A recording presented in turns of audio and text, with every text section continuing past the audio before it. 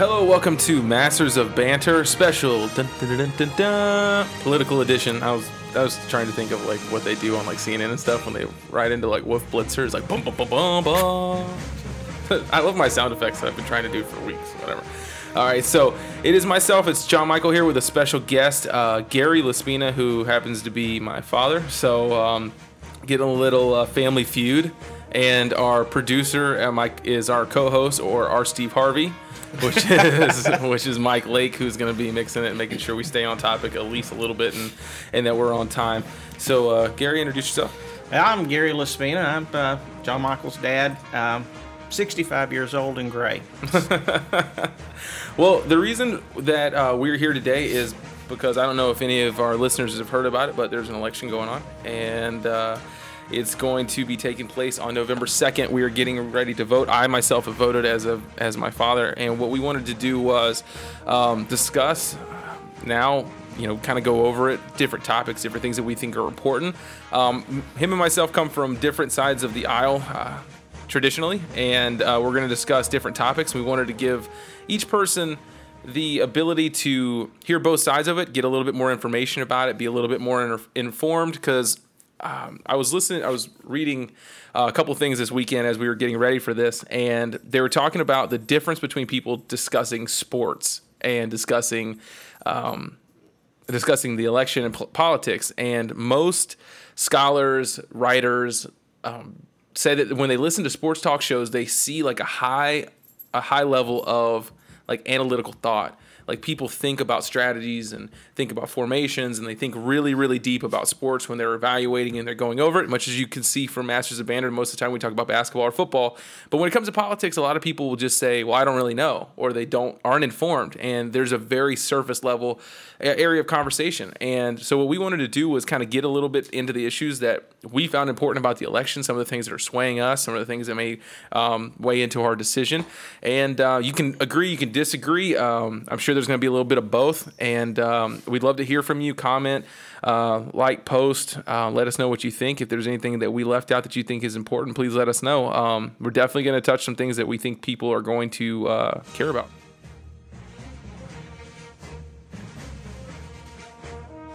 Next thing we're moving on to is foreign policy. This is a big topic right now because we have 17 wars going on. I don't know. We have fights in Iraq. We have fights in Afghanistan. We have fights in Syria. We have all kinds of things going on. And Donald Trump is pretty boisterous on his views of why ISIS is such a big deal. He says that Obamas and the Clintons created ISIS, and that they are basically the reason that they exist, and because of them, they went from being in 4 countries and now being in 18 countries. And we're also dealing with Russia in foreign policy. We're also looking at different trade deals and how our relationship with Mexico and Japan and China and the African continent and Europe is going to be affected by our choice on foreign policy. I'm going to start this one off. I let you start last time, and you went on your soliloquy, so I'll go on mine. But foreign policy, I will tell you this from the get-go. Number one, I'm going to start with Donald Trump's argument that Obama and Hillary Clinton started ISIS. It's absolutely not true. I mean, even you rolled your eyes at that. Is the most erroneous thing I've ever heard in my life. Because the reason ISIS started this, and please, if you made it through the economic argument we just went through, please listen to my words right now. The reason ISIS was created, or reason ISIS came to fruition, was because of a power vacuum that was created in Iraq whenever we went in. First Desert Storm started it. The second Desert Storm we did with Bush, shock and awe, pushed it over the edge. Because what we did was we have 3 religious groups. One was in power. The other 2 were under their thumb. Saddam Hussein was doing horrible things to them. He was doing human rights crimes to the other 2 groups. Yes, he did not need to be in power. But when we took over and we put the Iraqi government, they put a lot of the members of the other 2 religious factions who had been on the bottom, they put them in power. When they got in power, they started passing laws, started passing restrictions, started doing things to get back at the group that had been in power. That caused frustrations. That caused Al-Qaeda to come in. But basically what happened was that group that was on top, that was now on the bottom, decided, you know what, we don't really like what's going on here, and they banded together and they created ISIS. The power vacuum that was created by the Iraq War is what created ISIS. That wasn't Obama nor Hillary's job. they didn't do it. It was what happened after 9/11. Now, the reason, his second argument was that they made it worse. It went from 4 countries to 18 countries. Also, yeah, that's true. ISIS is now in 18 countries. Or we've seen attacks in 18 countries. And you know why that happened? Because we're kicking their ass in Syria and Iraq. We are destabilizing ISIS. ISIS had formed a caliphate, so all of their soldiers were in one confined area. We started bombing the crap out of them with Russia, with European forces, with forces from the Middle East. And what did they do? They splintered and they said, go back to the countries you came from and cause terrorist attacks there, hoping to scare both Europe and the United States, Great Britain, and the Middle East to back off so that they could bring them back. Don't act like it's positioned as if it got worse. It didn't get worse. They got scared. And what happens when you pour water into an anthill? The ants scatter, and they scattered, and that is collateral damage. I mean, we're not fighting a normal war. This is not a Mel Gibson movie. We're not lining up in front of each other, shooting cannon fire at each other. We are fighting an insurgent. We are fighting on their turf, and they're hiding in houses of civilians. They're hiding in neighborhoods with civilians. We have to go door to door and try to find them. That's why casualties are the way they are. That's why we're fighting roaches. And unfortunately, you got to rip up some of your house to get the roaches. So that's why I feel about the Middle East, and that's how I feel about foreign policy. And I absolutely hate how Donald Trump words his arguments when it comes to the Middle East and how I'm going to take out ISIS. Whatever they're doing, I'm going to do it better. It's going to be the best job. I'm more qualified than anyone else in the whole world to take out ISIS. And it's one of the things being in the military. One of the things that you don't do is announce your departure. You don't announce your departure. I don't care for whatever the reason. It's just not what you should do. Both parties did do it. I'm explaining that. The thing is, though, that's what ticks me off. When you have civilians trying to tell the military how to do their operations, that's what's created a lot of the issues that we have. You have these stupid rules called rules of engagement. It tells you what you can and cannot do in a fight. Those were created when?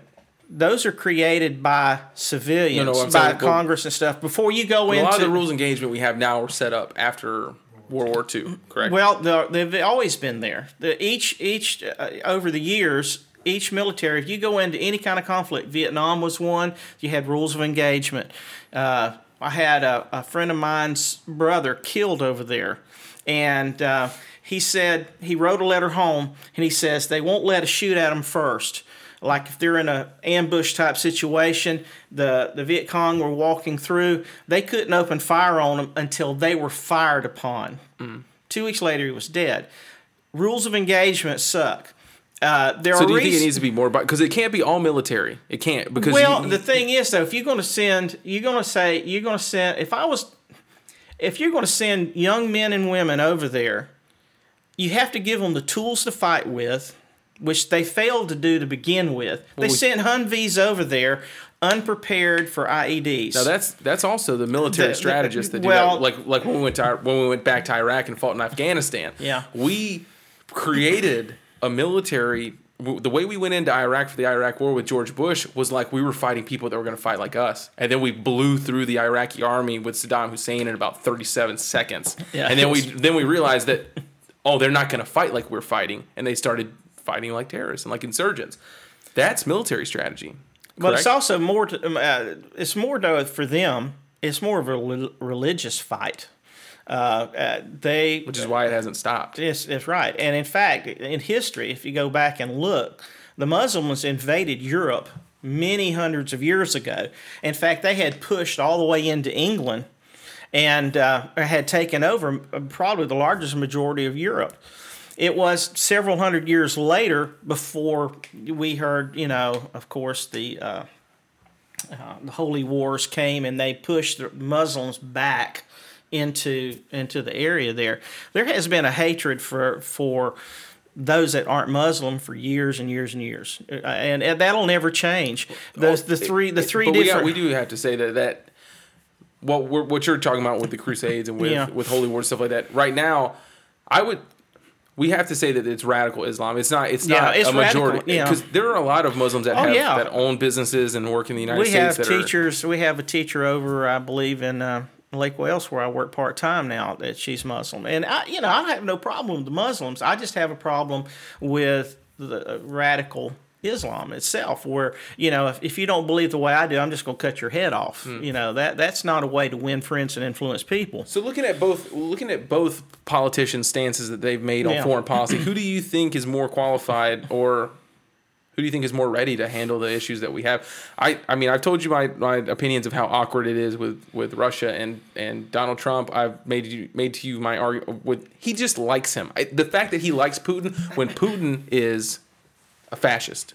Well, Putin is a fascist. You got to understand Putin is Mussolini with a bald head riding on a horse, shirtless. What is your worst football team that you can't stand? The Bucks.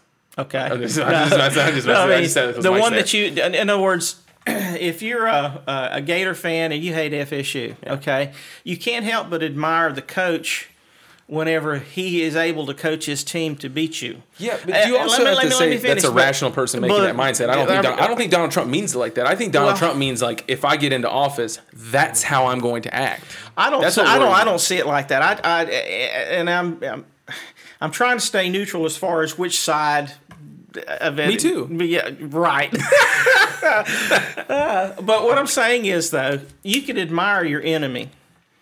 You can admire your enemy because you know how he works and how he thinks. But he asked Putin to hack Hillary Clinton. He did not ask that. It was a joke. But what he see, this is what I'm saying is, people get their information most of the time. He made the comment through Facebook. What I'm saying is, Donald Trump makes flippant comments like that, and like I punch him in the face, I can understand that. Yeah. But you are a 63-year-old Florida citizen, not a presidential 65-year-old Florida citizen, not running for president of the United States. I would hope you would have the coolness of mind, if we decided to even think about electing you for the free world, to realize I cannot tell people to punch someone in the face. I hope you would think.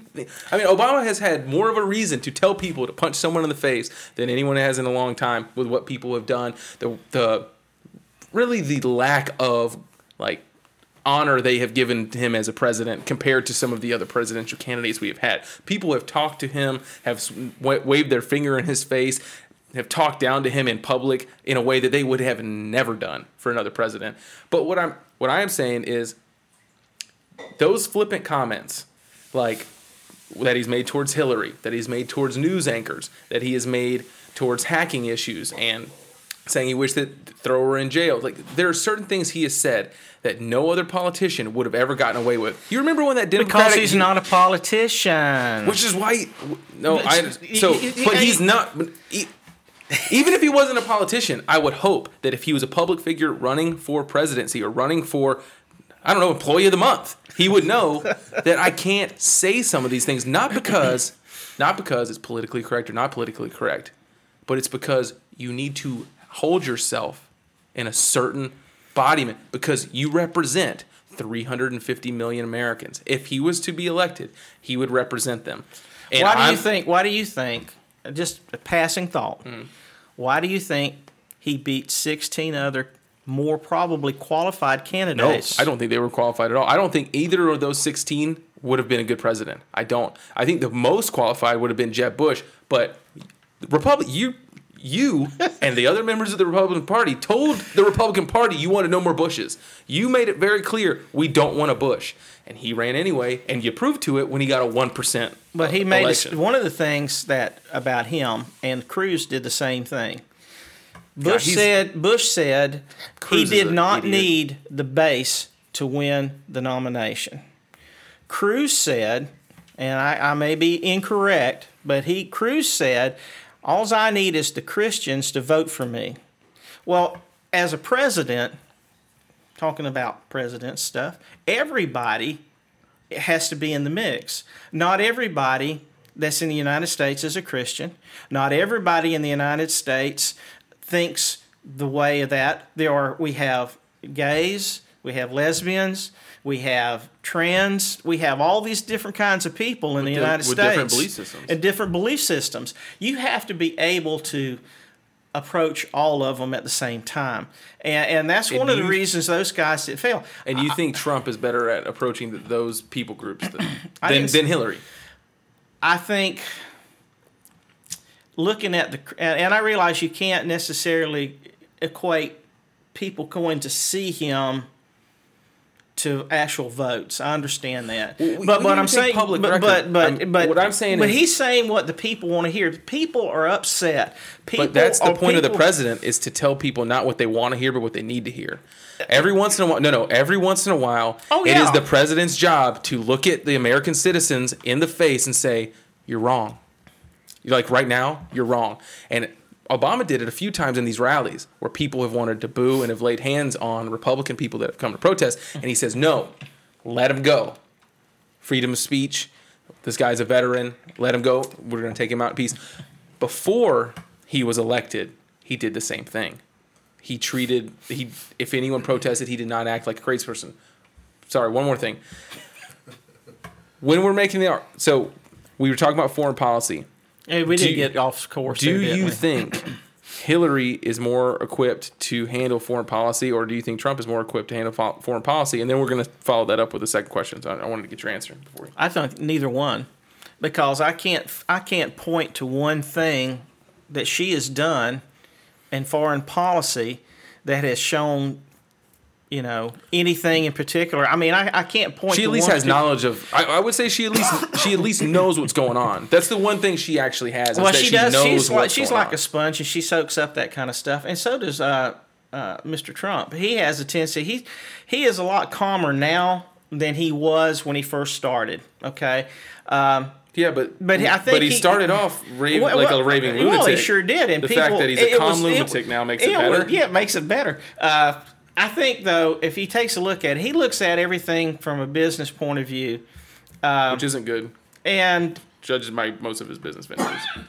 Like 515 successful businesses, and he's had 4 or 5 that went bankrupt. I think that's pretty good odds. But the 4 or 5 that went bankrupt were big ones. Like some of them were defrauding people. With the university. He used the laws to do what he did when he just like if you said that about any other political candidate ever in the history of the United States, would they be here? Would they be if you said that? Richard Dixon. I'm saying there are certain people that have played within the parameters of the organization you've given them, and they have been thrown to the side. That one Democratic candidate got thrown to the side for going, yeah! California and Texas and New York. And we're going to South Dakota and Oregon and Washington and Michigan. And then we're going to Washington, D.C. to take back the White House.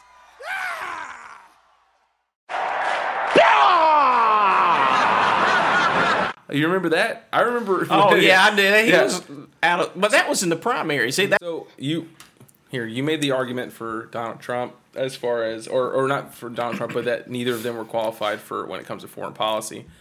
So. Yeah, what I'm saying is that when I look at Miss Clinton and look at Mr. Trump, granted, Mr. Trump is not a politician. He does not have all that knowledge, but most presidents don't. If I take a look at Mr. Obama, when he ran, he had zip, just like Mr. Trump. The only difference was he was a community organizer, and he ran for the, I think, Illinois Senate. And then he ran. But he did have an understanding of government. But in a sense, yeah. He had an understanding of government. But what I'm saying is, as far as experience in all the areas that we've been talking about, he had none. Now, what you do is, and that's why you create a cabinet. You surround yourself. God, can you imagine who his cabinet's going to be? Chris Christie's going to be the runner of the FBI. I mean, I would hope Rudy not. Giuliani is going to be your Secretary of State. I think Rudy Giuliani has passed his I think he's passed his expiration date. I think so, too. I was watching him the other night, and I says, holy cow, that man's still breathing. But anyway, the thing is, though, you surround yourself with people. When I was in the service, and I was running an operation and I was at Fort Homer Hesterly, I surrounded myself with people that were more expert in things than I was. I surrounded myself with people in training that knew that a little bit better than I did. And I was good at administration, but there were certain areas that I was not good. I brought in people that could help me run the unit. The same thing happens in any president. It doesn't matter who it is. If you surround yourself with the right people, then everything comes apart. It comes together and not apart. And you think, and that's what Obama did. He brought in advisors. He brought in his cabinet. He created his cabinet, and he started really well. do you think Donald Trump? And of course, he's held on for 8 years, so that's a pretty good track record. You could make the argument that he would have done better if he didn't have a Congress that basically said, we're not even going to work with you. We're just going to sit here and not do anything. Because the Republican Party for the last 4 years have been basically the party of, no. Well, Like, let's be in the middle. No. But how about this? How many years did the Democrats, including going back? Oh no, the Democrats are reaping what they sow. This whole Supreme Court justice thing is something they did to George Bush. So this is complete. But what I'm saying is paybacks. But they're I'm both saying stupid for doing they are. But you see, the thing is, though, it always puzzles me about this, and I hear the Republicans fuss about it, and I hear the Democrats fuss about it. They go back and they say, we are unable to do anything because of this group of people. Well, who had the majority? Who had the majority all those years? Of the House. Okay, right now the House. I think Obama's had more years of the Republican having the majority in the House. Yeah, and it happens like that. You'll go, and if there's a Republican president, it'll eventually shift where you have more Democrats. The American people, what they do is they want checks and balances, and that's what happens, and that's how all that's happened. But the thing is, though, when you said cabinets, so Trump is. From the very beginning, every Trump supporter has said he's going to have to surround himself with a bunch of people who know more than he does because when it comes to government, he doesn't know a lot. What I'm asking you is, do you think Donald Trump has the temperament to listen to other people? Because what has been the one thing that even the people that have been his campaign chair, have been his advisors, he's really good until you put him in front of people and he starts popping off at the mouth. Or at 3 o'clock in the morning when he gets on his phone on tweets, he starts going off message and he just starts screaming at people and he starts acting offhand. So what I'm saying is, I question, and one of the reasons I am against Trump is because I don't. While yes, Obama didn't have a lot of experience, he learned on the fly and he learned by listening to advisors. I don't see the temperament in Trump to listen to other people because he taps on his chest and says, "I'm a billionaire. I'm a self-made man with the benefit of a couple of loans, but I'm here on my own 2 feet." I don't think he's going to. If you elect that man with the amount of hubris he has, I don't think he listens to anyone. I think he's going to look at people like Stone Cold Steve Austin, and they're going to be like, "Hey, you should probably do this," and be like, "I'm the world champ." And he's going to just start dropping people in the middle of the ring. I don't think he's going to be listening to that cabinet. I think his cabinet's going to be made up of a bunch of people that it's kind of hard. It's kind of hard to tell what he will do. If he was scary. That's scary to think of. It's kind of scary to me who Hillary's going to put into the cabinet. Also, she said she's going to over the history of her political career. How many things has she done? I don't know. I can't even think of anything. Thank you so much for bringing that up. Let me finish the question. How many things has she done that has been extremely liberal? I mean, like so progressive. It puts people on edge. I spit on you. She's not progressive enough for many people. So why are you scared? I'm not scared. I just don't like her. You said, are you scared of what she's going to do when she's there, or who she's going to put around her? I think she basically stays moderate. I think there's another issue that comes into play here, and I quit looking at Hillary Clinton and Donald Trump. I want to tell you why I quit looking at them. So you're looking at Gary Johnson? No. I've started looking at who's a breath away from the presidency. And I take a look at Tim Kaine, the Grinch, and I take a look at the Sunday school teacher, Michael Pence. And I take a look at both of those and saying, okay, how will that work out if something was to happen to them? And I say, on Hillary's side, I hope she's not as sick as she looks.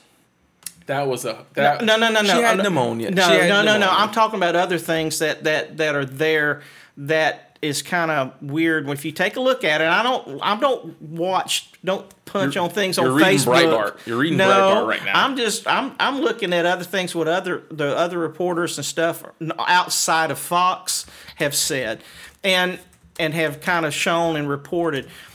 And I take a look at Donald Trump, and one of the things is I could just see it now. Is it about over it? Okay, right. Is the fact that if he was, God forbid, was to be removed by death, then Michael Spence would be, he would be the president. So I'm having to take a look at who would come up there, So that's kind of what I'm looking at. I just don't think, if you take a look on foreign policy, which one is the best, Hillary has schmoozed more people and got more money out of them than anybody else.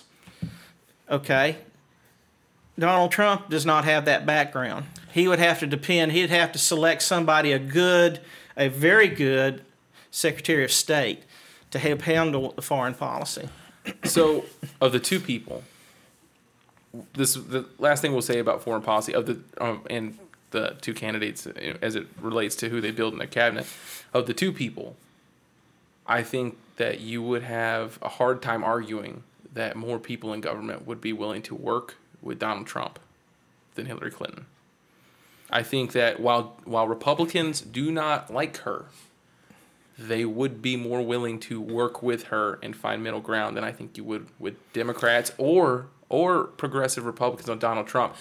And I got to get back to something I found really interesting about what you said was that we're a country of multiple backgrounds, of multiple belief systems. And that really brings me to something that me and you wanted to talk about, which is interesting you mentioned Mike Pence, because he's basically known as the pastor of Indiana because of certain regulations he's put on same-sex marriages, certain regulations he's put on trans people, certain regulations he's put on the health system that as it relates to not just abortion, but Planned Parenthood in general in Indiana. And I think it's an interesting election for, as they're calling the Bible Trumpers or the religious side of the country, and whether they're going to be able to stomach or which candidate they're going to be able to stomach and vote for.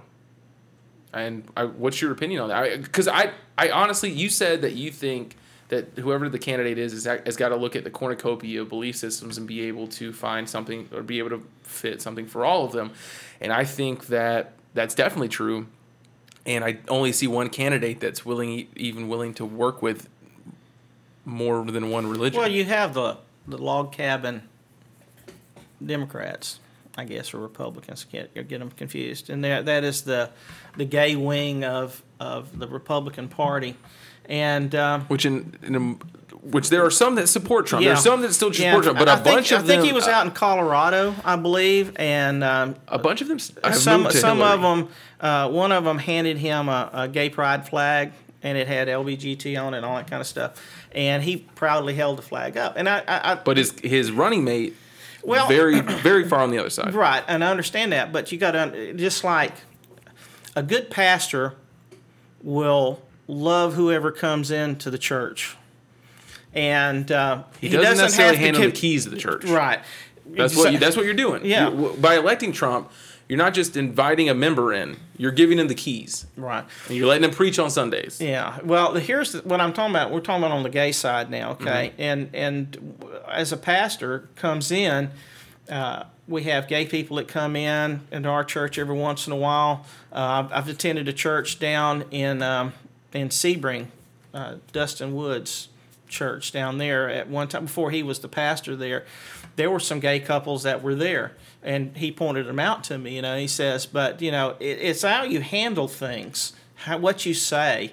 I believe the trans thing was blown completely out of proportion. Yeah, absolutely. I know there are some. It was fear mongering. It was fear mongering. That's what they were doing. They were trying to scare people. But the thing is, action. I have a hard time. I says, Target ended up being the target.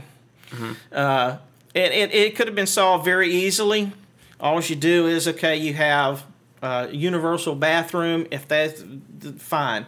I think people have an issue with men who want to identify as a woman and women who want to identify as a man going into their places. if they get hit or something, all of a sudden it's a hate crime. And that's a shame. I mean, I don't think anybody needs to get beat up for what they are. There's a lot of beating the chest on social media right now. Like if someone goes in my bathroom with my daughter, someone goes into my bathroom with my son. To be honest with you, though, like statistics and math and something that a lot of people like to ignore when they get into political arguments shows that it's less than 1% that a trans person has ever gone into a bathroom and assaulted any child or anybody else. It's less than 1%. I think though is that what they feel like, and you know, I run into this is. But you can't limit someone's rights as a human based on a fear that something might happen. Exactly, but the whenever you're talking about the religious side, what the Bible Belt and the government, you know, one of the questions was, you know, are they having any kind of say-so in the election? I believe that's true. I believe you see a lot of folks. I was listening to this one, I don't know, he's not a pastor, but he writes a lot of books and stuff, and he was talking about how the Old Testament points and then to people who were not Christian to run a country. And he was interesting where he compared Trump to Winston Churchill in a way, as far as his attitude was. Churchill loved to use colorful language. He was brash. He was bold. Nobody liked him, but he took the people through World War II. Instead of the English Parliament wanted to give up and comply, he said, no, we're going to stand firm. And Winston Churchill was also one of the most intelligent people. He was very intelligent. I don't think any room Trump has been in, he's the most intelligent person in that room. I wasn't comparing to anything like that. I was talking about as far as temperament was concerned. Okay. All right. You get into that, whenever you start mentioning Bible stuff and politics together, it's like mixing oil and water many times. I know our parents felt a certain way. Mike, I'm sure your parent has a certain attitude towards the gay community. I've had students that were gay, and I don't think any less of them because they were my students. I have some friends that are gay, but that's just the way it is. The thing I wonder is how, looking at, take away the emails. We're not even getting into that into this podcast. We're talking about get away from the emails. Get away from the Benghazi, which I know that people are like, want to throw her in jail, want to kill her. But listen, Bay of Pigs, there have been Reagan had a couple of screw ups when it came to military forces. George H. had a couple of screw ups when it came to military forces, and good people died. Get away from that. Who she is as a person. Her husband cheated on her. That doesn't make her a bad person. I mean, it kind of makes Bill a bad person, but women get cheated on all the time. And this is the first one I've ever seen where it chooses a negative on her. Like, you got cheated on. You suck. Like, it's weird. But when you look at the person, I have a hard time understanding how other people of faith, I'm included in that group, as much as people like to tell me I'm not for some reason because I'm a Democrat, all of a sudden I'm not a Christian. But I have a hard time how with people of faith can look at Donald Trump as a person, Hillary Clinton as a person, and they could say, yeah, he's better.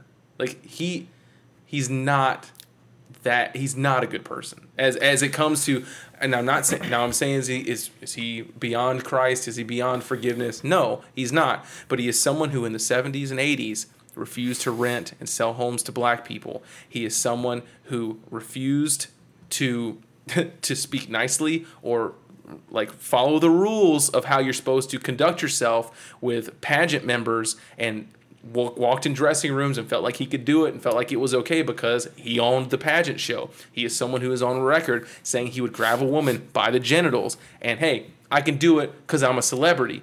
And whether the rules of conduct or whatever, when people say, well, celebrities, you know how they are, they do it. Mind you, it's said by a bunch of people who aren't celebrities. Those are all extreme character flaws. And I don't know how someone who what character flaw can you give me that Hillary Clinton has close to that? Like that as a person, has nothing to do with politics. No, nothing to do with politics. I call her, she panders. She but lies when it's convenient. If she had done things as bad. She changes her dialect depending on who she's talking with. When you go into a place and you say, "Oh, I carry a bottle of Tabasco sauce every place I go. I love barbecue." Politicians have been doing that forever. I know that, but I'm saying is the same way Trump had men lay hands on him, and that was the first time he had ever been to a Pentecostal church. I promise you. Oh, I'm sure he did. I saw that. But the thing is, though, even the mafia had morals. It was skewed, but they have morals. Excuse me. And if you take a look at, she has had 30 years to accomplish all the things that she said that she wanted to accomplish in the next 4. Yeah, but she hasn't been in the position to do it. I mean, she's been a senator and all this. She's done good things, and she did good things in New York as a senator. She passed a lot of things that helped education systems, that helped. And I think families. The education system is broke because the government, as you say, needs to get out of the education business. Well, if we allowed it, then every wealthy neighborhood would have a really good school, and every poor neighborhood would be shit. No, that is what happened. That's why you look at Mississippi, you look at Alabama, you look at Louisiana. That was in the 50s and 60s. No. I'm not saying white or black schools. I'm saying those states in general, their education systems are horrible. Like statistically, more people leave high schools illiterate in states in the Southeast than they do in affluent neighborhoods in other parts of the country. Like, because we allow the private schools, the charter schools, and different things like that, and we divvy up money, and because, to be honest with you, we allow people to choose how much money they want to give to certain schools instead of it giving out evenly to every school, we end up with an education system that's tilted. Tell you, on one charter school that I know about, and is one I worked for about, there's a lot of bad charter schools out there. Yeah, 2011, and I've been working there, and if it wasn't for a benefactor, Mr. McCants, he's an entrepreneur. He has given millions of dollars to the Lake Wales charter school system for improving technology and things like that. He's big into education. Not every charter school's like that, I understand. But we kind of got off track there a little bit because you said education. Yeah. So that, you triggered myself. Sorry, what I was saying was Hillary as a person and as what she did did as a politician. Just those things, they say that Trump lies. Well, she lies. I think right now what it gets down to... PolitiFact statistics on that. PolitiFact statistics. Hillary Clinton lies 28% of the time when she's spoken in public in a debate, in a speech, in a time in front of people at all. She lies 28% of the time. Bernie Sanders lies 27% of the time. Donald Trump lies 71% of the time. PolitiFact, that is an independent site. That is not a right-leaning, left-leaning. That is one that statistically rates what politicians say during their speeches as, was this mostly true? Was it mostly false? Was it false or was it true? Donald Trump lies 71% of the time compared to Hillary at 28%. And yet this false equivalency that we have that, hey, they're both politicians, they're both lying all the time. Actually, no. Donald Trump is lying an exorbitant amount, like 3 times where she's lying. I went to Huffington Post, which is not what you call a conservative newspaper. So Wikipedia? No. I went to HuffingtonPost.com.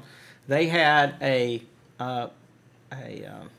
graph, and they asked, I think it was 5,000 people, to rate Clinton and Trump one word or words that would describe the candidates. She got, for liar and lying, 106. That was the top. Trump's was arrogant at 42. Okay? Liar, he had 10. People said he was a liar. Now, I don't know how scientific it was. No. They contacted 5,000 people, and it says, describe Trump in 1 or 2 words. So, and describe Clinton in 1 or 2 words, and they compiled all the numbers, and that's what they came up with. But what I'm giving you is like statistics of what someone takes and what they're saying in their speeches, not like the perception of them, like what someone. Well, like you asked what a perception was. Well, no. And who decided who lied? I mean, PolitiFact took please. Like what I'm saying is, so to chart how they do this. So Donald Trump will get up and he'll make a speech and he'll say, Hillary Clinton is, like he said in his last speech, Hillary Clinton is going to allow 615 million immigrants into this country. They found that to be false because there's 350 million people in America today, and it took us 250 years to get there. So I doubt in her 4 years she's going to allow double the amount of Americans into the country as immigrants. What she said was she was going to bring in 600,000. She was going to increase the amount of Syrians coming in by 500%.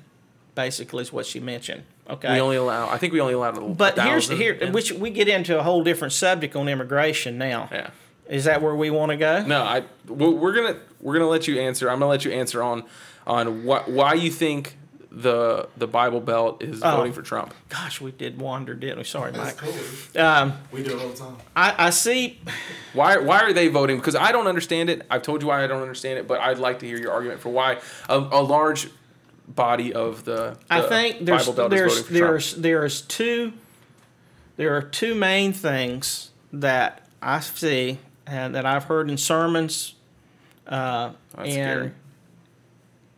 on other pastors that I've heard speak: abortion and homosexuality. Those are the two biggest things. And in fact, you'll find in a lot of African American churches, they feel the same way on abortion and homosexuality, especially homosexuality. That's a biggie for them. Well, and abortion has become, and I realize there have been, I mean, the idea of whenever they talking about abortion, we kind of covered this before we started as a warm-up, I guess it was. Primer. The primer here. Abortion was supposed to be safe and rare. That's what they said. When Roe v. Wade was passed. Yeah. Now, we're going to get into that part first. Whenever you can say, and this is what turned a lot of folks off, and I realize everybody says, well, you can't just judge a candidate by one item. Especially one that's very unimportant to the safety and security of the United States of America. But we're not talking about that. We're talking about a human life. Whenever you say a day before the birth of a child that you can perform a partial birth abortion. Trump said that. Trump said that you can do procedures. He said on the debate stand, you can do a procedure 2 days, a day before the abortion or before the pregnancy, and they can do a partial birth abortion. She did not respond directly to that statement. What she said was her next words were, "I don't think government should be in people's abortions anyway." Somewhere along the line, she said that one day forward. And I'm going to tell you something. Partial birth abortion. And also, they never do an abortion 2 days before the pregnancy. That is a procedure that is never done. But it says you can do it up till then. In other words, what they do is it's never been done. It should be stated. It has never been done. Never been done by a medical body. Not up to 2 days, not the day before birth. What I'm saying is that they do partial birth abortion, and what they do is they induce. This is not something that if I was a woman, I walked in and says, "Hey, I don't want to have my baby now. You can take it." And it's too big for them to do the standards, other type of what they like to call TPs, termination of pregnancy. That makes it sound better. And what they do is they start a day or so before the procedure. And I'm not going to go into details because this may be listened by children and all, but the thing is that they cause the woman to dilate, and they go in there and they induce the pregnancy or the birth. As the child comes out, it's dangling. The head is in place. And they jab a stick, a metal tube in the back of this baby's head and suck the brains out and collapse it. I find that very, very, and I'm very passionate about this, I find it very hard to believe that anybody would say that was okay. And whenever I don't think that's the argument that people are. I'm talking about. You asked me what the religious folks say. That's what they see. That's what they hear. But why aren't they hearing the other side when their argument isn't that people on the Democratic side are admitting yes, that is uncomfortable and no, that is not okay. But you cannot repeal Roe v. Wade. Oh, it's not. I don't think it's ever going to be repealed because of the way it's set. But here's but the thing is, though, when you're talking about abortion, though, it has now become more of a procedure. out of convenience. Uh-oh, I'm pregnant. I don't want this child. Take it. And I think that's the biggest issue in the Christian world right now for majority. And I realize there are Christian Democrats and there's Christian Republicans and Christian Independents and stuff. But you asked me the question, that, from what I hear and read, that is one of the largest areas, because for them, abortion is nothing more than murder, premeditated murder. Now, President George W. said that abortion should be for the life of the mother or incest rape, okay? Chances are, though, if that person's been raped, they have the morning after pill, and things like that. And a lot of times they might not know that they may pregnant. not know.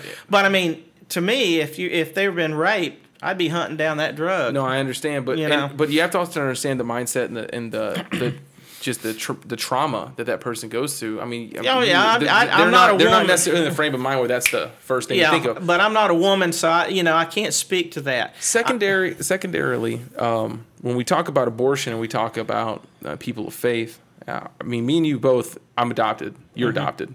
So that's one thing we have in common.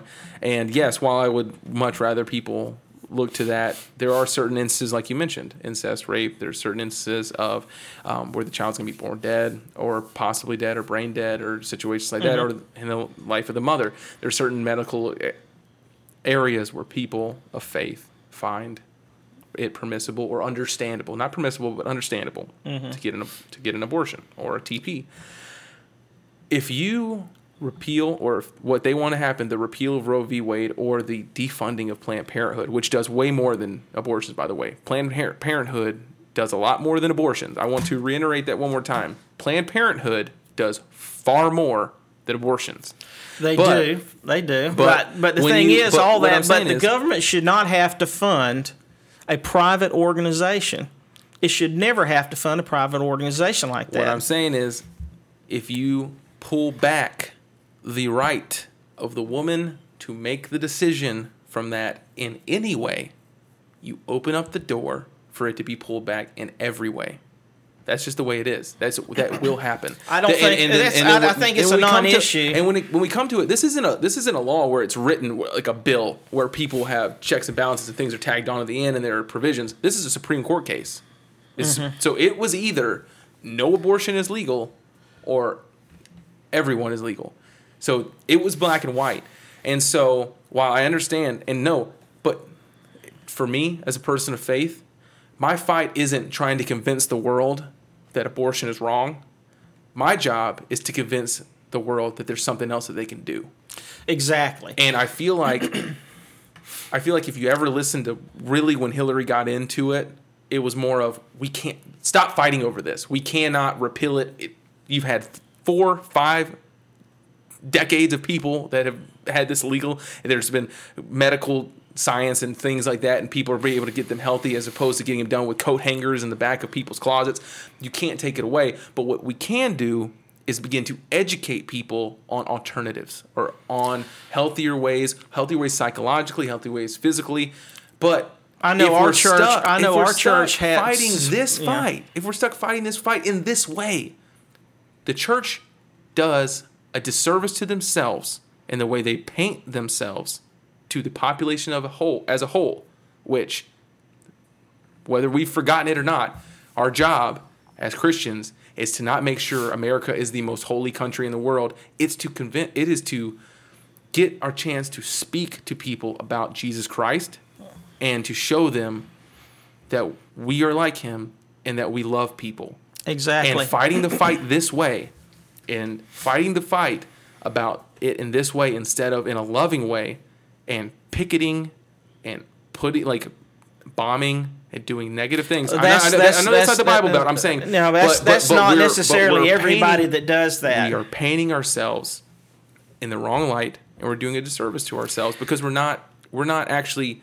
We're doing a war on drugs instead of fighting addiction. Okay, you mentioned that our church that I attend, we support a crisis pregnancy center. talking about that.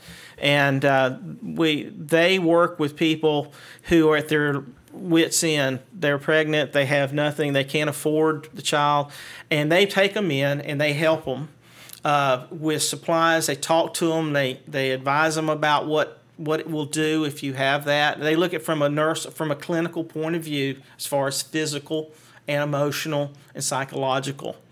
People kind of forget that part. And that's what they do with that. And granted, lots of times the church is just, it's just like Westboro Baptist out in Kansas someplace. They protest everything, God hates fags and all that kind of. You see the protest signs out. They protest the burials of soldiers who have come home from the Iraq and Afghanistan and stuff, and this is, they deserve to die and all this kind of stuff. We Christians have a tendency to eat our wounded. Is what we do. And we don't take care of them like we should. We don't love them like we should. When we find that back years ago there was a young lady. Because people do have the right to choose abortions, and I feel like the church is painted in such a light where if they did that and then a woman still chose to get an abortion, she feels as though she'd be shunned by the church, and I don't think that that's necessarily the light we need to paint. Well, because forgiveness is a forgiveness of everything. Exactly, but like you said, well, I'm agreeing with what you're saying. You have to love them, and directing people to those crisis pregnancy centers, the same place where we adopted you, Shepherd Care Ministries in Hollywood, Florida. What they do is they do the same thing. They talk with the girls and stuff like that. They try to talk them out of having an abortion to go through with it. They'll take care of them. This is what happens whenever people aren't given a choice to what they can do. Then they go to the desperate mode. Yeah, and that's why. And they do that way. That's why another reason why you can't. Reason why you can't repeal Roe v. Wade, and because if you remove the option, you get desperate people doing desperate things. Or if you not to remove the option, because the option's always there. Yeah. I mean, but if you remove the safety in the option, which is having a nurse or a doctor being able to help you through that process, that's the fear, and I think that's the reason why Hillary kind of put her hands up and was like, government shouldn't be in this. Government cannot tell you what you're going to do with your body. All the government's job is, and all our job is to tell you what your options are and to help you safely make that decision on your own. True. And the thing is that, and I'll stop right here with this argument on abortion. We will, if a woman is pregnant and she is in an accident and the baby inside her dies,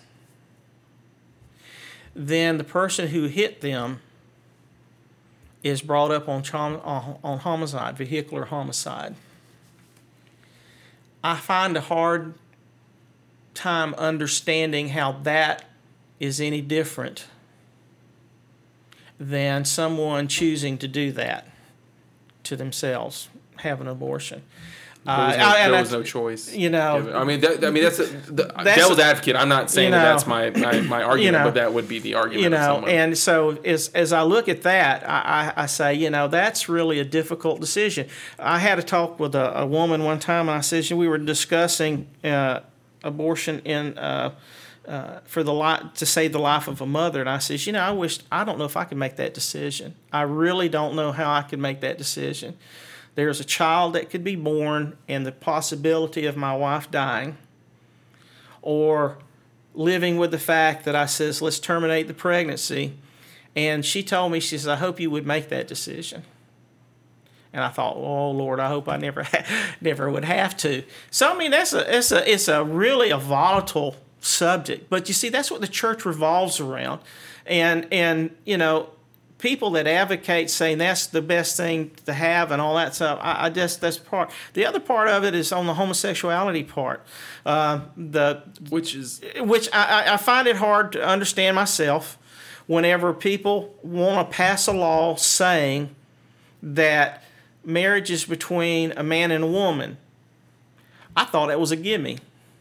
Well, I didn't think that was an issue. But the argument is, like you said earlier, we have a country made up of different faiths. Right. Marriage is not only in the parameters of Christianity.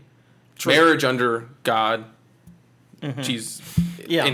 that is Christianity. Yeah. But marriage as a form of civil union, as a form of uniting two people together is Well, the way I look at it is, multitude of religions. the way I look at it is everybody ought to learn how to suffer too. You know what I'm saying? You know, so I mean, So what I'm saying don't is- listen to me, honey. I'm sorry, I didn't mean that I'm suffering with you. But what I'm saying is, it is at the point where you cannot, in a country made up of multiple faiths and multiple people groups, you cannot look at them and tell them they do not have the same rights. And what they were fighting over wasn't so that they could come into your church and force your pastor to marry them. What they were fighting for was the ability to have a legal marriage, to be able to have health insurance, to be able to pass down rights, to be able to have wills, to be able to have Right. tax exemptions and stuff like that. They were trying to get the same rights as every other system to those parameters.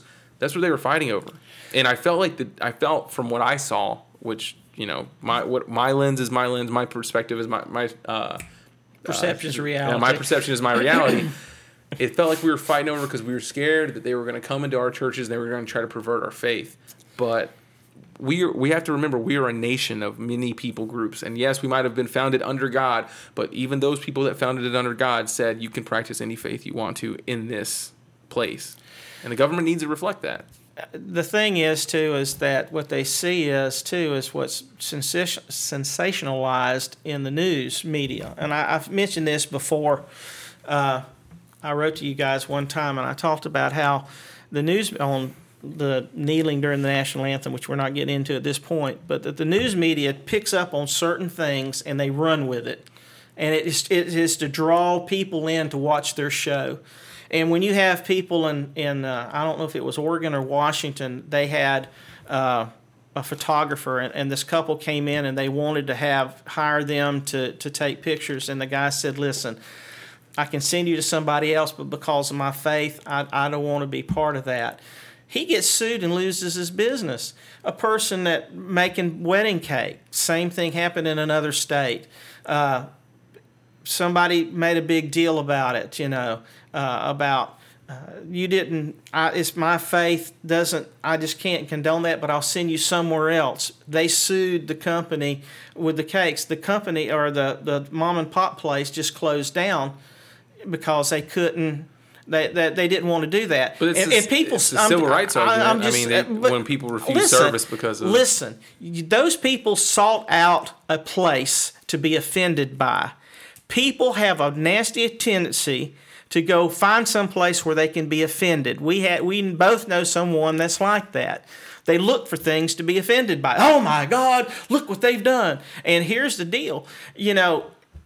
But listen, Dad, you could almost say that about like the Freedom Riders and people. I'm just saying the people that went and sat at diners and places and sat to be served, and they sat in wide areas of that restaurant and then got beat up. And you could say that they went looking for trouble, but those people went to be served, and it was a personal decision that prevented them from getting served. That was when I think Martin Luther King would be appalled that the gay rights movement is kind of hijacking the civil rights movement, because it's not civil. There are a lot of NAACP members that support the gay rights movement strictly because if you limit the rights of one citizen, it is not far before you limit the rights of all citizens. But does a business have the right?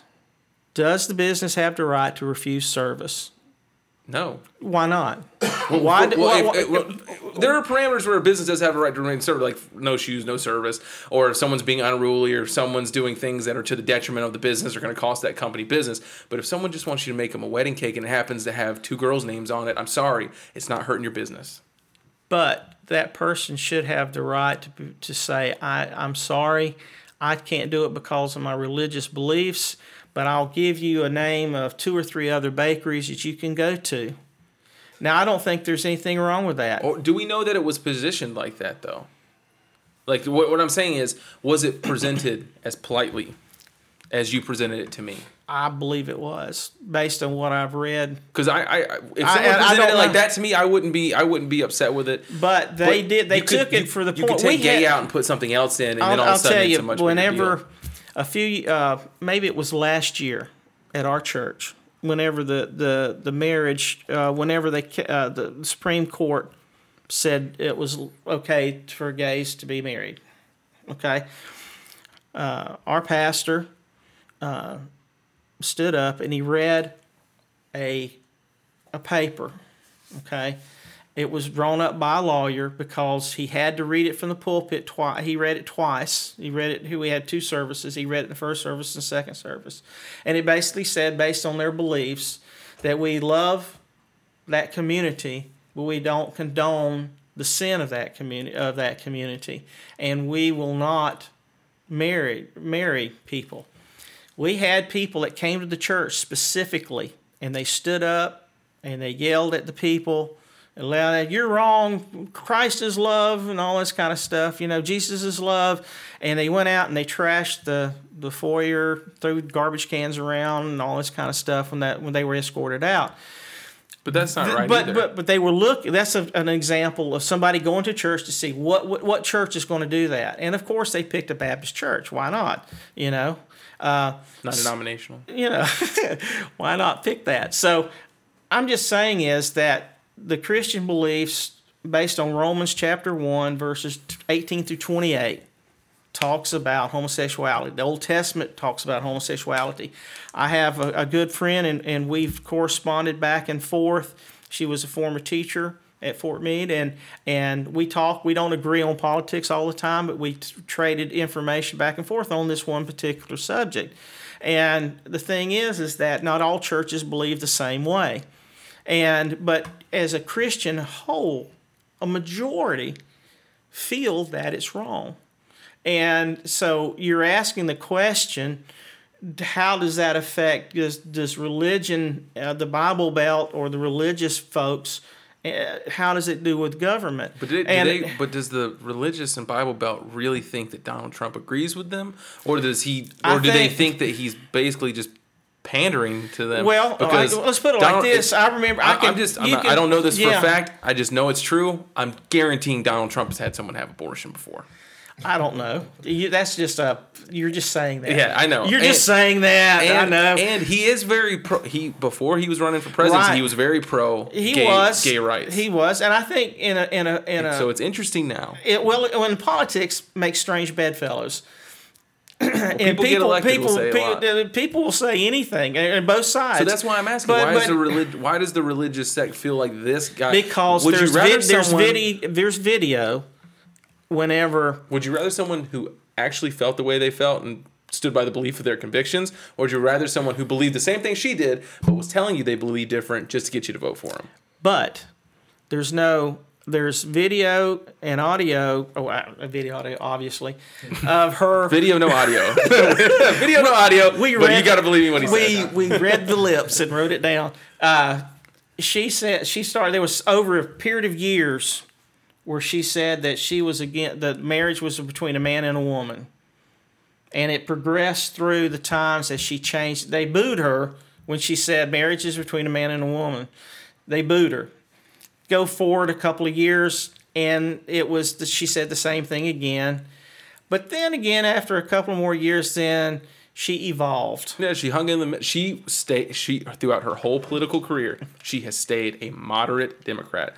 She has stayed as far away from the fire as she can because, trust me, it's out there and it's trying to burn her. And because she has been, like you said, you even said it, she's been under attack for 30 years. And she has stayed as moderate and is in the middle on every single issue because even though she might vote different, people will crucify her in the media if she does anything because they're looking for what many people think, the Antichrist to show their horns. Yeah. And that's what they're looking for. For me, my big issue, my big thing, and we're going to end on this, and it's something that we're going to end on this, and Mike, I apologize. You're going to have to do a hell of a lot of editing to get this down, but the last issue that we have on the docket is the most important to me. I told you about abortion. I told you about when we talked about gay rights. But the most important issue to me is climate change. It's global warming. And the thing that, while other things about Trump sealed it way before this, whenever I heard him basically say that he didn't think global warming was real, he's like, what is global warming? I wish we had some global warming here. It's too cold. He completely denounces global warming. And well, he's not the only one that denounces global warming. But he's the only presidential candidate running right now. And in fact, I believe each one of them, all the candidates that were in the primaries were the same way. Absolutely. That's why I said none of your candidates were actually viable candidates, because after the Paris Agreement and after the progress we have made, and you said this a long time ago, that they said it back in the 80s. Yeah. That global warming was real. Leonardo DiCaprio said it was real at the end of the 90s. Switch your light bulb, save energy, save land. They were right. They were right in the 80s. They were right in the 70s. They also said we were entering an ice age too back in the 70s. You know what I'm saying, when they were talking about global warming. So I mean, I'm sorry, I'm a skeptic. No, but when they said that the global warming was real, they were correct. The only thing they got wrong was how quickly it was going to happen.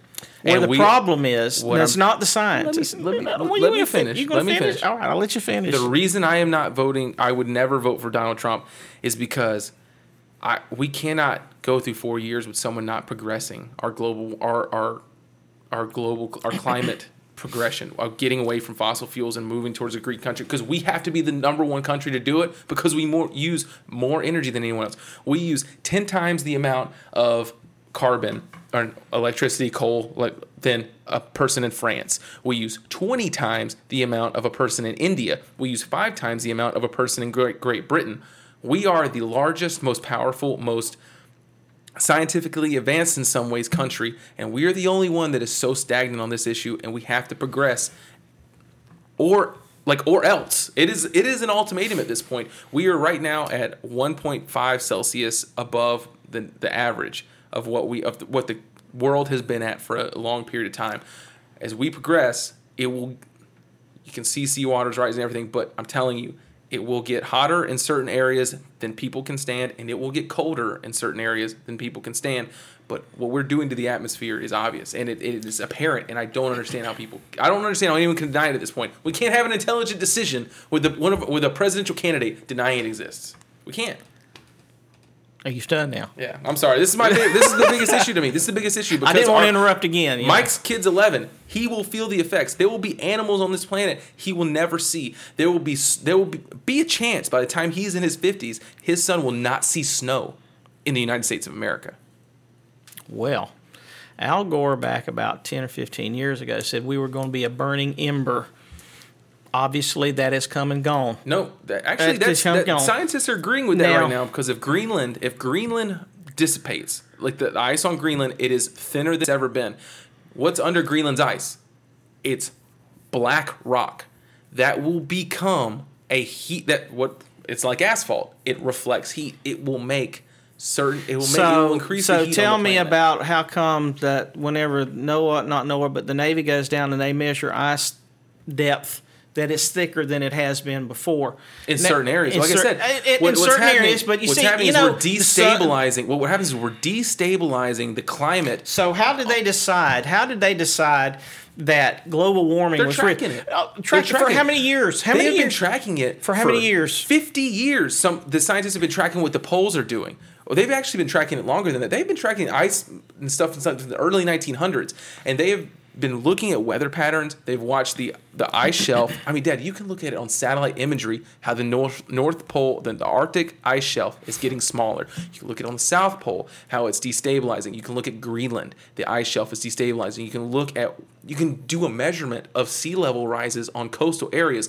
There are islands in the Pacific, like in the Pacific Ocean right now, that are disappearing. You have refugee states in certain countries where people can no longer live on those islands because the water is rising and they're having to move. This is happening today. In Miami, they're spending $400 million to renovate the coastline of the city of Miami because it floods, whether it's raining or not. It's real. And this is something I don't understand why Christians are against, and why it seems to be like Republicans and Christian Republicans that are against this. Because I'm pretty sure when Adam and Eve happened, the earth was given to us as stewards. It was ours to take care of. Noah's Ark. He told them to take care of the animals and to keep them and to take care of the planet. And there were certain that this is. I don't understand why they make the argument of why do you have the pride to think that you can destroy the planet? It's not pride. It's that God gave us the tools to do good with this place or to do bad with it, and we are making all the things that are doing bad to it. Back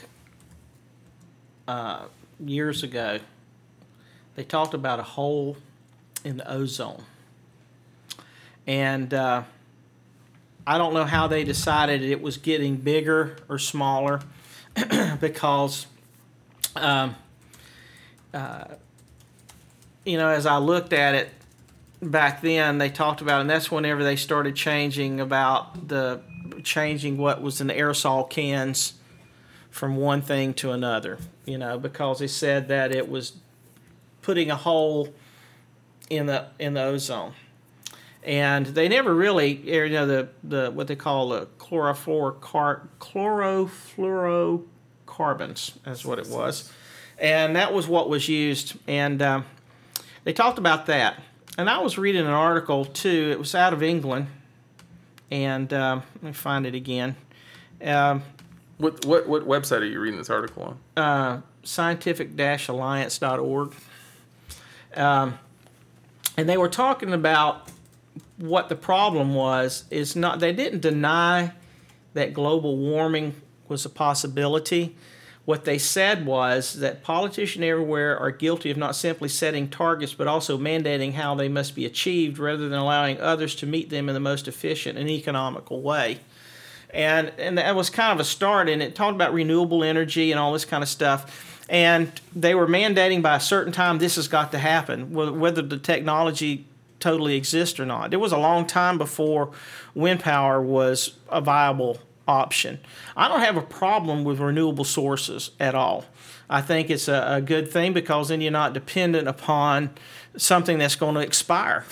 To me, this is reminiscent of the argument that you once gave me on salvation. Mm-hmm. And it was, you can get saved and die and then God not actually be there, and then what did you lose?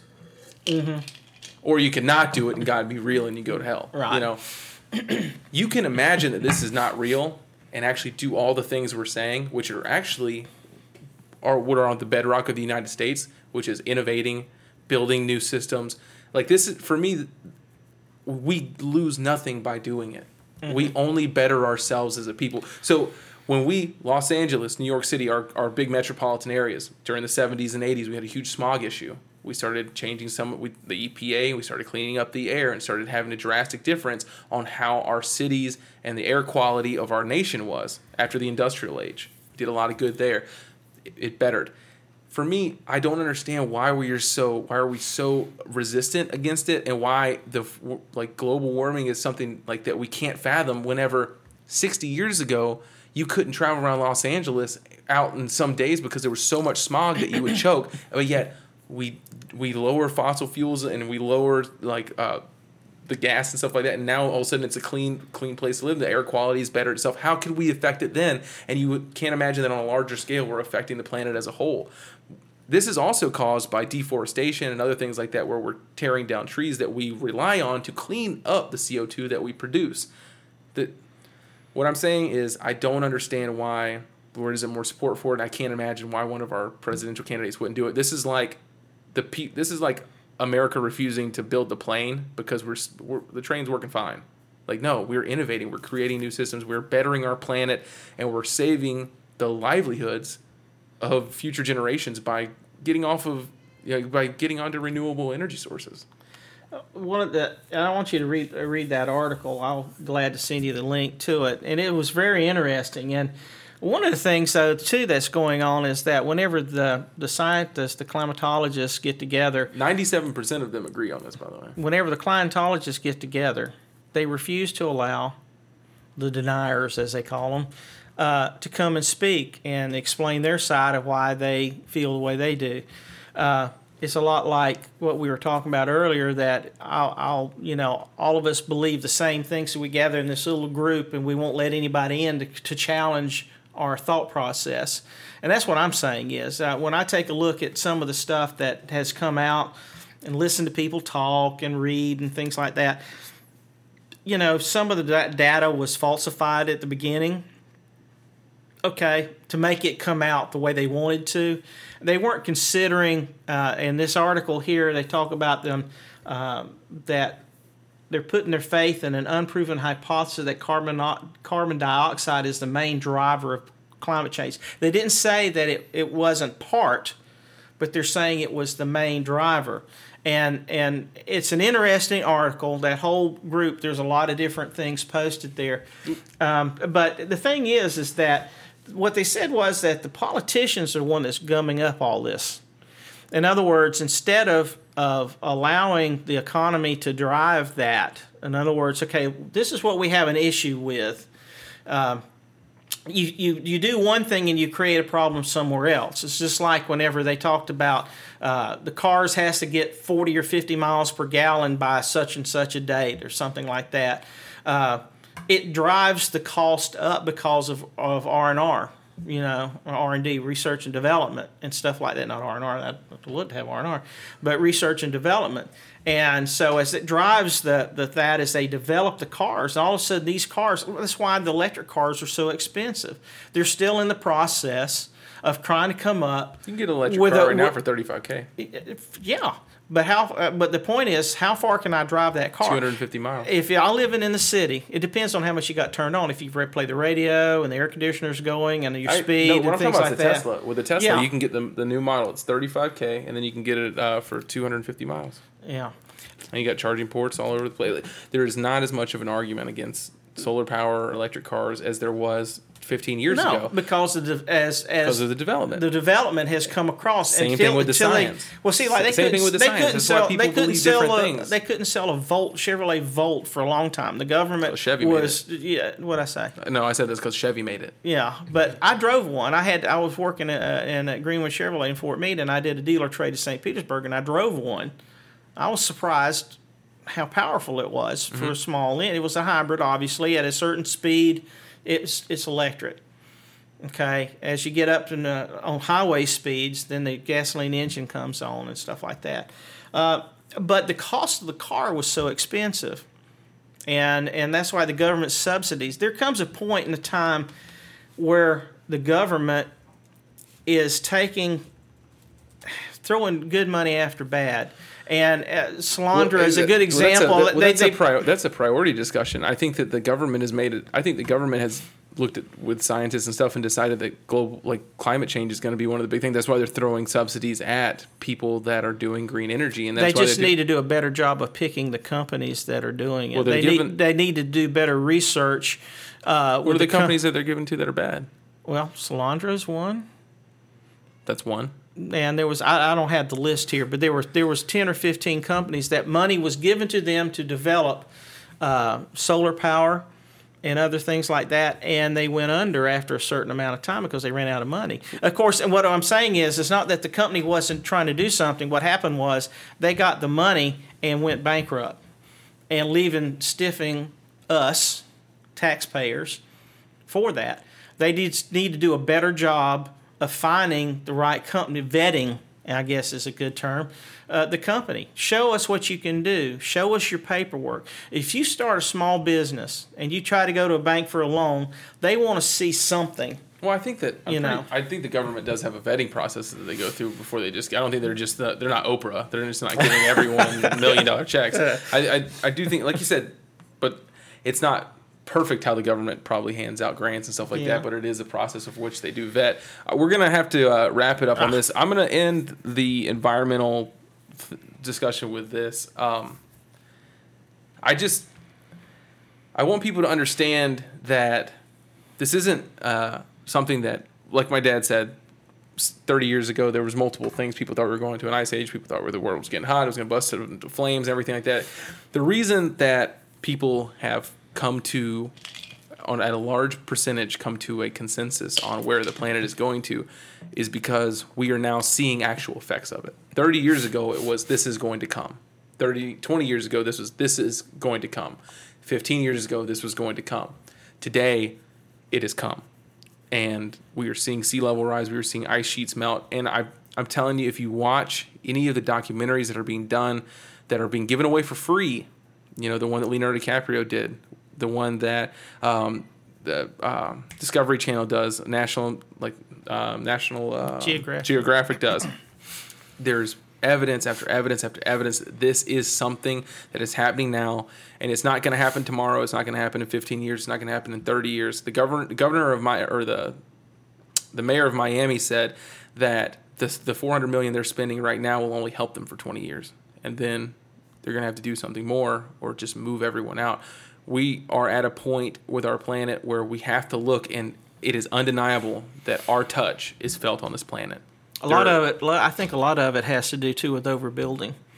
I mean, if you take a look at the East Coast, I can remember you could drive for miles on the East Coast before you got into the next a lot of community. Our population is built on coastal areas, and so they're digging and they're modifying the land. That's how come you take a look at the Everglades and the wetlands that were around there that used to provide water for everything. Well, as you build, you start doing away with that, or you start pulling a lot more water out of that area. You do a lot more harm to the environment fracking than you do building buildings on the side of the coast. Fracking, natural gas, oil, coal, these are the things. And a lot of people will point to India and China and third world countries as, hey, look at them. They're going through their industrial revolution now. They're farther behind than we are. Yes, but we are bigger and we use more. 300 million people in India don't even have electricity. We use 20 times the amount of people per capita than a person in India, and we have a third of the population.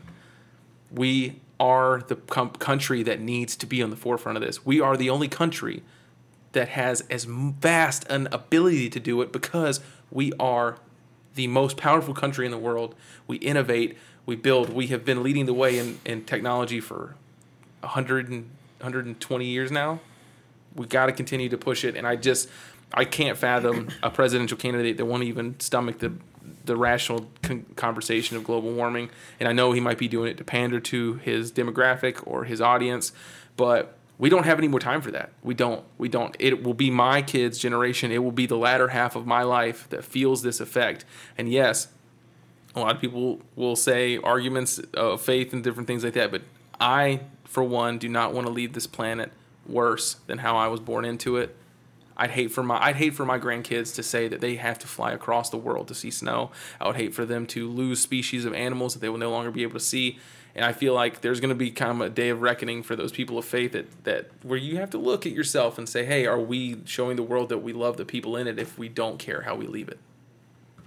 All right, and at that point, we're going to step away. I hope you guys enjoyed. Mike, I again apologize for the amount of editing you're going to have to do on this, but we had a good time. I think we talked forever, and Mom's going to be mad you come home this late, Dad, but thank you for coming and joining us. Spirited discussion, and like it should be in politics anyways, we are on different sides on a lot of issues, but at the end of the discussion, we still at least are trying to better the country, and that is the point. You might be on different sides, you might win some, you might lose some, but it is all done in an effort to make the country better. Amen. All right, guys. Again, it's Masters of Banter Political Edition. Everyone get out and vote. Do not boo. Do not picket. Do not do anything disruptive.